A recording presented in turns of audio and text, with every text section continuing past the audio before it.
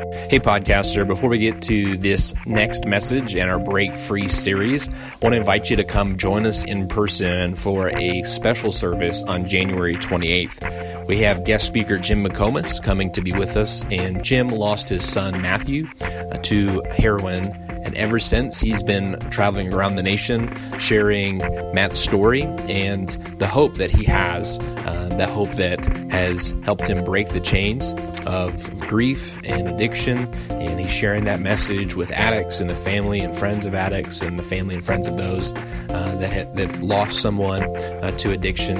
And so we would love for you to come and be with us, because we're hoping to have several guests with us that day. We're holding services at 9:30 and 11 on January 28th instead of our usual one service at 10:30. So come join us at 9:30 or 11 on the 28th and be a part of that very special service as we seek to break the chains of addiction.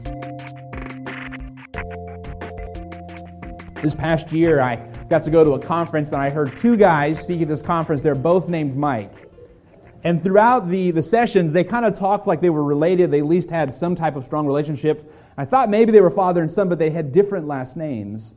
And I found out pretty early on in one of the stories the guy told that the younger Mike was the son-in-law to the older Mike. And I just thought, okay, well, he probably grew up in older Pastor Mike's church and was a believer. Maybe his dad was an associate and he fell in love with Pastor Mike's daughter. But found out later that the way that younger Mike gotten into ministry, and he was planting the church in Ventura, California. The way he got into ministry is that his family had moved a good bit. He'd moved one more time. He started a new school. And when he got on the bus that first day, there was this guy who had a seat open next to him. He said, "Hey, sit next to me." He told that story, and he says, "And that guy, he's right over there." And he pointed at this guy I know who's pastoring a church in Oklahoma. And I asked him about it, and I got to find out that there were like 4 or 5 guys that all ran in that same circle of friends in elementary, junior high, and high school, that they were all now serving in ministry, planting churches. And what I saw in that moment is something I've seen again and again, and I've even experienced myself, is that God will work in a profound way in a group of people to call them into ministry, to call them into missions, to call them to plant and start churches. This is what happened to me. I moved when I was 12 years old from Nashville, Tennessee to Virginia Beach, Virginia, and when I started at that new school, I made friends with some people that I'm friends with to this day.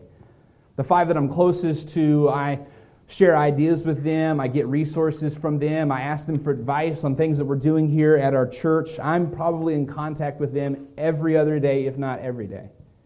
And I'm not friends with these 5 guys because we're all in ministry. I was friends with them in junior high. But God worked in our lives through that period and ended up calling all of us into ministry. One of those guys pastors in Tennessee, another's a youth minister in North Carolina. 2 of them just started a church a while ago in Virginia. The last of those guys left the pastorate recently to work at a Bible college. And I have lots of friends, and I'm friends with them because I've met them because they're in ministry and I'm in ministry. But these guys, they were friends of mine since high school. And God worked in them and in me. There's another group of guys who experienced this same thing 2,000 years ago. And last week we learned the story of one of them, Peter. We talked about how Peter left his fishing boats behind to follow Jesus, and when he did, his brother and friends came along with him. And Peter would spend the next 3 years hanging out with Jesus almost non-stop. He would hear all of the sermons that Jesus was going to preach. He would hear all of the stories of people being changed and their lives being saved. He would see Jesus be carried off. He would see Jesus go through the trial and then be crucified. He would run into the empty tomb where Jesus was no longer at because he had risen from the dead. And he experienced all of those things following Jesus with a group of people. And those guys, in just a few years, 10 ordinary men and Peter, their lives would be transformed and they would change the world. In fact, in court, someone accusing them, trying to get them in trouble, said, "These are those guys that have turned the world upside down." How did that happen? How did these fishermen become this group that changed the entire world? It's because they were following Jesus with a group of people that was following Jesus. And throughout history, God has used groups of people to produce world-changing disciples. He's done it again and again and again. That younger Mike didn't grow up in church. He hadn't been a professional Christian. He stumbled into a group of guys who loved Jesus, and he followed Jesus too. Kind of like I did. Kind of like Peter did. And kind of like I'd love for you to do. I believe that if you get into a group of people who are following after Jesus, that it'll change you, and then you'll be able to make a huge impact on the world. And I think all of this is laid out for us in Hebrews chapter 10. Verses 24 and 25 say this: "Let us consider one another to provoke unto love and good works, not forsaking the assembling or the meeting of ourselves together, as the manner of some is, but exhorting one another, so much more as you see the day approaching." Now, verse 24 tells us to consider one another to provoking to love and to good works. Now, I'm going to talk to you a little bit about what the driving force is behind this, but let me just point out that Scripture's just called us to provoke one another. Some of you are really good at provoking others, right? You're really good at provoking people. This is not asking us to provoke people to anger, but to provoke them to good. And our sentence structure here, it kind of sounds like it's saying, let us consider one another enough, or think enough of each other that we will provoke one another to good works. But the provoking is tied to the considering. He's telling us to consider one another and consider how we provoke one another. To think about the other people that we have opportunity to have an influence on, and think about how we can best provoke them, spur them to do good works. The idea is not just to think so much of one another that we provoke one another, but that we would think about the ways that we provoke one another. For that reason, the New American Standard Bible translates this phrase as, "Let us consider how to stimulate one another to love and good deeds." The English Standard Version translated, "And let us consider how to stir up one another to love and good works." The writer is saying, let's take a moment and think about, let's consider what's the best way that we can encourage one another to do the good works that God has called us to do. What's that look like? Let's think about how we can do the very best job in helping one another grow closer in Christ. And then he says, so let's not skip out. Let's not flake out. Let's not forsake the assembling of ourselves together. Now, you're here on a snow day, so you might be tempted right now to be like, yeah, that's right, I didn't flake out on a snow day. I'm here. No, those other people aren't. Now, I encourage everybody, just, hey, if your roads aren't safe, don't come. This isn't saying we should shame one another in attending church. This isn't saying, hey, if somebody misses, you make them feel guilty about it. No, it's saying, hey, don't miss out on an opportunity. Don't miss out on an opportunity to provoke your brothers and sisters to be closer to Christ and make a greater difference in our community. You know what every Sunday morning is? Every Sunday morning is an opportunity that we get to push one another on to do good works, to make a difference. And as beneficial as this is, we think that it can be even more. We have a time of fellowship in our service, an opportunity for you to say hello to someone, to greet someone, to ask them how they're doing. But those few moments, that's not a whole lot of time. We want to see that go further. And so here this passage is saying, let's think about what's the very best way that we can encourage one another to do good works and to love one another and to love Christ. How can we do that? And I can honestly say that in the last 18 months, I have obeyed this verse more, and that I have considered, how can we best accomplish this? How can we see this happen? As I've made the plea for a new core group that will build the church that our friends and neighbors will come to be a part of and that our children will one day lead, I've known that we need more leaders, we need more volunteers, and the way that's going to happen is through people being provoked to love Christ, to love one another, to love the church, to love our community. So how do we accomplish that? How do we do that? It was just about this time a year ago that we were blessed to have Eric come and serve with us in an internship. When Eric came, we set it up that he was going to be focusing on helping us do some discipleship groups. And during his internship, through those 10 weeks, we read a few books together. One of them in particular pushed me in my thinking in the importance that we put on groups. And so that was beginning a work in me. I was considering in a new way, how can we best spur one another to love and good works? And then we watched over the course of the next several weeks as God used new groups, new classes to bring new people to walk closely with Christ. We watched as people who gathered together in groups, followed more closely after Christ, became stronger in their faith and stronger in their passion to serve our church and reach our community. What we saw happen right before our eyes, what I read about in that book, what we're told about here in Hebrews chapter 10, and what we saw Jesus do with his disciples is this. To break free, we got to run towards Jesus, but we run farthest when we run together. Last week I told you, if we're going to break free, we've got to run to Jesus. He is the only one who can free us from our sin. We've got to run towards him. But what we've seen and what we're encouraged by here in this passage and what we saw in the life of Peter and the rest of the disciples is that we run the farthest when we run in a group.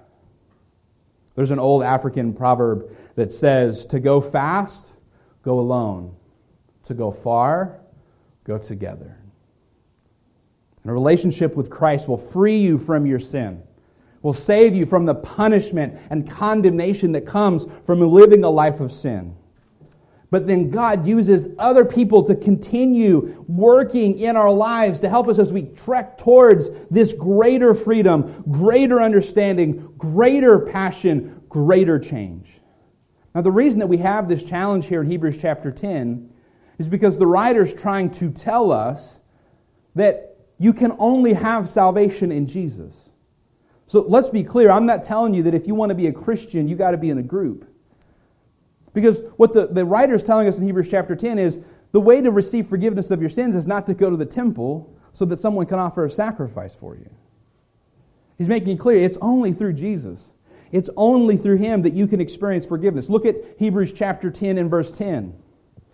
He's talked about the priest, and now he says, Jesus, by which will we are sanctified through the offering of the body of Jesus Christ once and for all. He's making a contrast here between Jesus being sacrificed once and for all of us and the sacrifices that are made daily in the old Jewish temple. Verse 11 says, every priest standeth daily, ministering and offering oftentimes the same sacrifices which can never take away sins. But this man, after he had offered one sacrifice for sin forever, sat down at the right hand of God. You know what he's saying? He's saying at the Jewish temple, they offer a sacrifice every day. And you go there day after day trying to get your sins atoned for, pay for your sins, pay for the things that you've done wrong. Jesus did one sacrifice, and he was done. He was finished. Jesus offered one sacrifice, and he was finished. He offered the sacrifice for our sins so that we can be forgiven.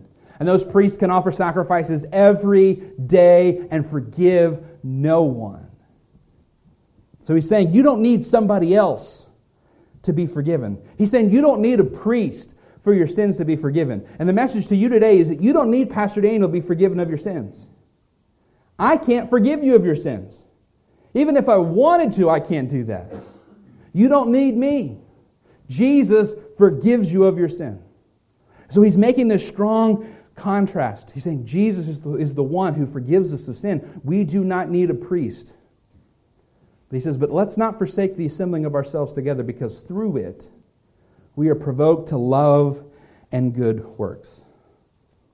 What he's saying is, I can't save you from your sin. And I can't get you to heaven. But what I can do and what I'm called to do, what you can do and what you're called to do is help one another walk further with Christ. That's what we're called to do. I can't forgive you of your sins, but I can encourage you to keep walking with Jesus, to walk closely with Him. And this is so important because what we find is that believers who do not establish strong relationships with other believers fail to thrive. God does all of this work in our lives, but He most often does it through others. After all, this is how God wired us. You and I are wired for relationships and connections. What's the first thing that we want when we come out of the womb? Mom, right? We want to be held. We cry for it all the time. There's probably some babies down in the nursery right now that they don't want anybody but Mom. Mom, doesn't that make you feel good? Right? Some of you are like, no, I've been snowed in with them for 3 days. No, thank you. But as soon as we come out of the room, that's what we want. We want our skin to be pressed up against the skin of our mother. We want to be held by our parents. We want to be loved and doted on, and then we get kind of spoiled by it, and we want it all the time. Did you know that a baby in an orphanage can have all the food it needs and all of the medical care that it needs and have its diaper changed and have a soft bed to lay in and have plenty of toys in its crib? But if no one holds that child and loves on that child and dotes on that child will develop what is called a failure to thrive. And it'll become sickly, become critical, can even pass away. Has everything biologically that it needs. Has everything chemically that it needs. Has milk. Has calories to burn. Has medicine that keeps it from getting sick. But that child needs a connection with another human being. And friend, the believer, God did not design us to do this Christian life alone. He did not design us to do our Christian walk by ourselves. I can remember watching NASCAR with my dad when I was a kid. My dad liked NASCAR. Was never really that interested in, but I watched it a lot with my dad. You know what I noticed as a kid? I noticed that every post-race interview is exactly the same, right? Because they're always going to thank who? Their sponsors. They're going to thank all those people that are listed on their uniform, their burn suit. What's it called? I'm just showing I don't know anything about NASCAR. They're going to thank their sponsors. They're going to thank their crew chief. They're going to thank their pit crew. They're going to thank their fans, right? They've been out there driving a car by themselves. But the only way they're able to do that is because a sponsor gave them the money to buy that car, buy those tires. The only way they're able to accomplish this is there's a spotter up in the top telling them which way to go. There's a crew chief and a pit crew that's there to change their tires and put gas. You think, well, there's nothing more individual than a race. No, even that race, the first thing he says is, thank you. You watch the Olympics and somebody competes in some individual competition. First thing they're going to do, if they have some self-awareness, is they're going to thank the people that coached them and the people that supported them. None of us have ever accomplished anything great on our own. No one ever accomplishes anything great alone. It's through the encouragement, support of others. If we're going to continue to walk in this Christian life, we're going to see the great benefit, the great necessity even, of the relationships with other believers. Henry Cloud wrote a book on the power of the other. And he talks about the profound impact that other people have on us, getting us to go further than we ever thought possible, than we ever could have gone on our own. And he told the story of his brother-in-law, Mark. His sister married a Navy SEAL. And if you're not familiar with Navy SEALs, they are the best of the best when it comes to elite special forces. Nobody gets into the Navy SEALs because their dad was a Navy SEAL. Nobody gets into the Navy SEALs because their granddad is an admiral. It's merit-based. You've got to accomplish incredible, difficult, hard tasks When you go into the training, if you don't wash out, it's because you have accomplished drills and exercises and feats of great emotional and physical and mental toughness. Henry Cloud's brother-in-law, Mark, served with the SEALs for several years, and then he lost his life in service in Iraq. And several of his buddies who were Navy SEALs came to the funeral. And Henry Cloud got to meet them and hear stories about his brother-in-law, Mark. One of the stories that a SEAL told is he said that he and Mark had gone through SEAL training together. And on the final day of their training, they had to swim this incredibly long distance when they were very tired. The water was freezing cold. And this guy had swum so far, he was 95% of the way there. He just had a little bit further to go. He could see the rocks where he had to stop. And he had that experience where your body just says, no more. I can't do any more. If you've ever worked all day and then you just try to go do a simple task like pick up a cup and your body's like, nope. Or you've been hammering all day and then you go to pick up the hammer one more time and your body says, no. And you know that in your body you have the strength to do it, but your body's just saying, no more, I'm done. And he could see the rocks that he had to swim to. He's in water, that if he doesn't keep swimming, he's going to drown, but he just can't go any further. He tries to tread water for a few seconds, but even that isn't working, and he starts to go under. But he says Mark had already finished, and he was standing on the rocks. And he said, Mark threw his fist in the air and said, you got this.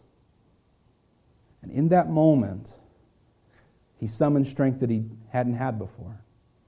In that moment, he had strength that his own survival, his own logic of I'm this close hadn't provided. It was someone else giving him a word of encouragement, pushed him further than was possible just a moment before. And when we have relationships with other believers who challenge us and encourage us and push us, we go further than we ever thought possible.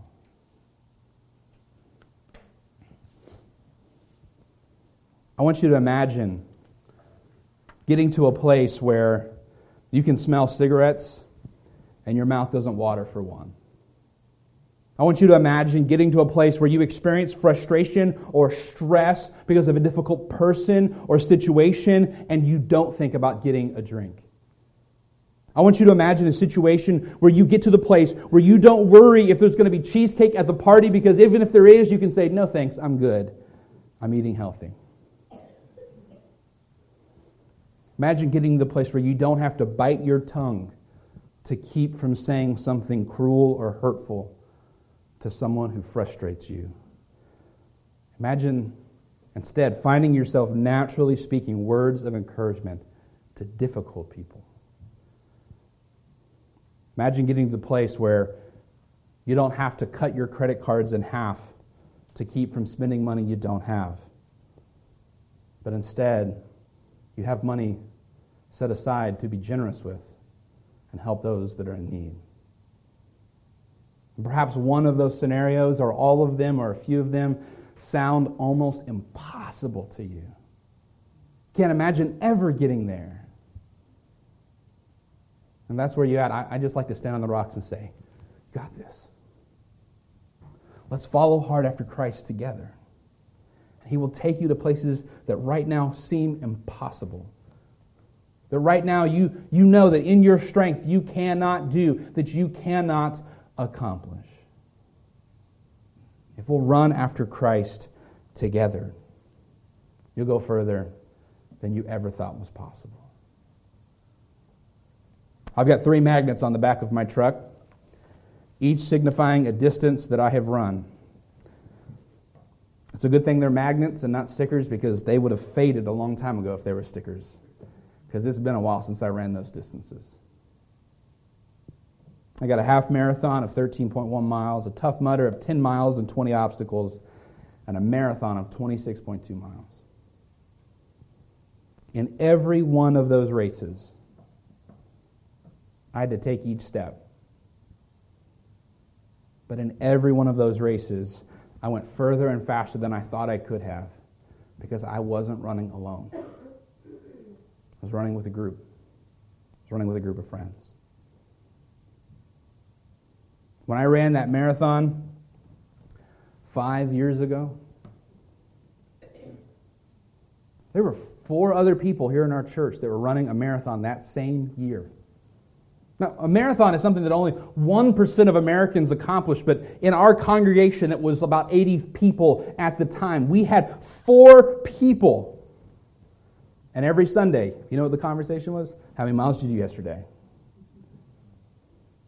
And I ran further than I ever thought possible because I was being pushed and prompted. I was being provoked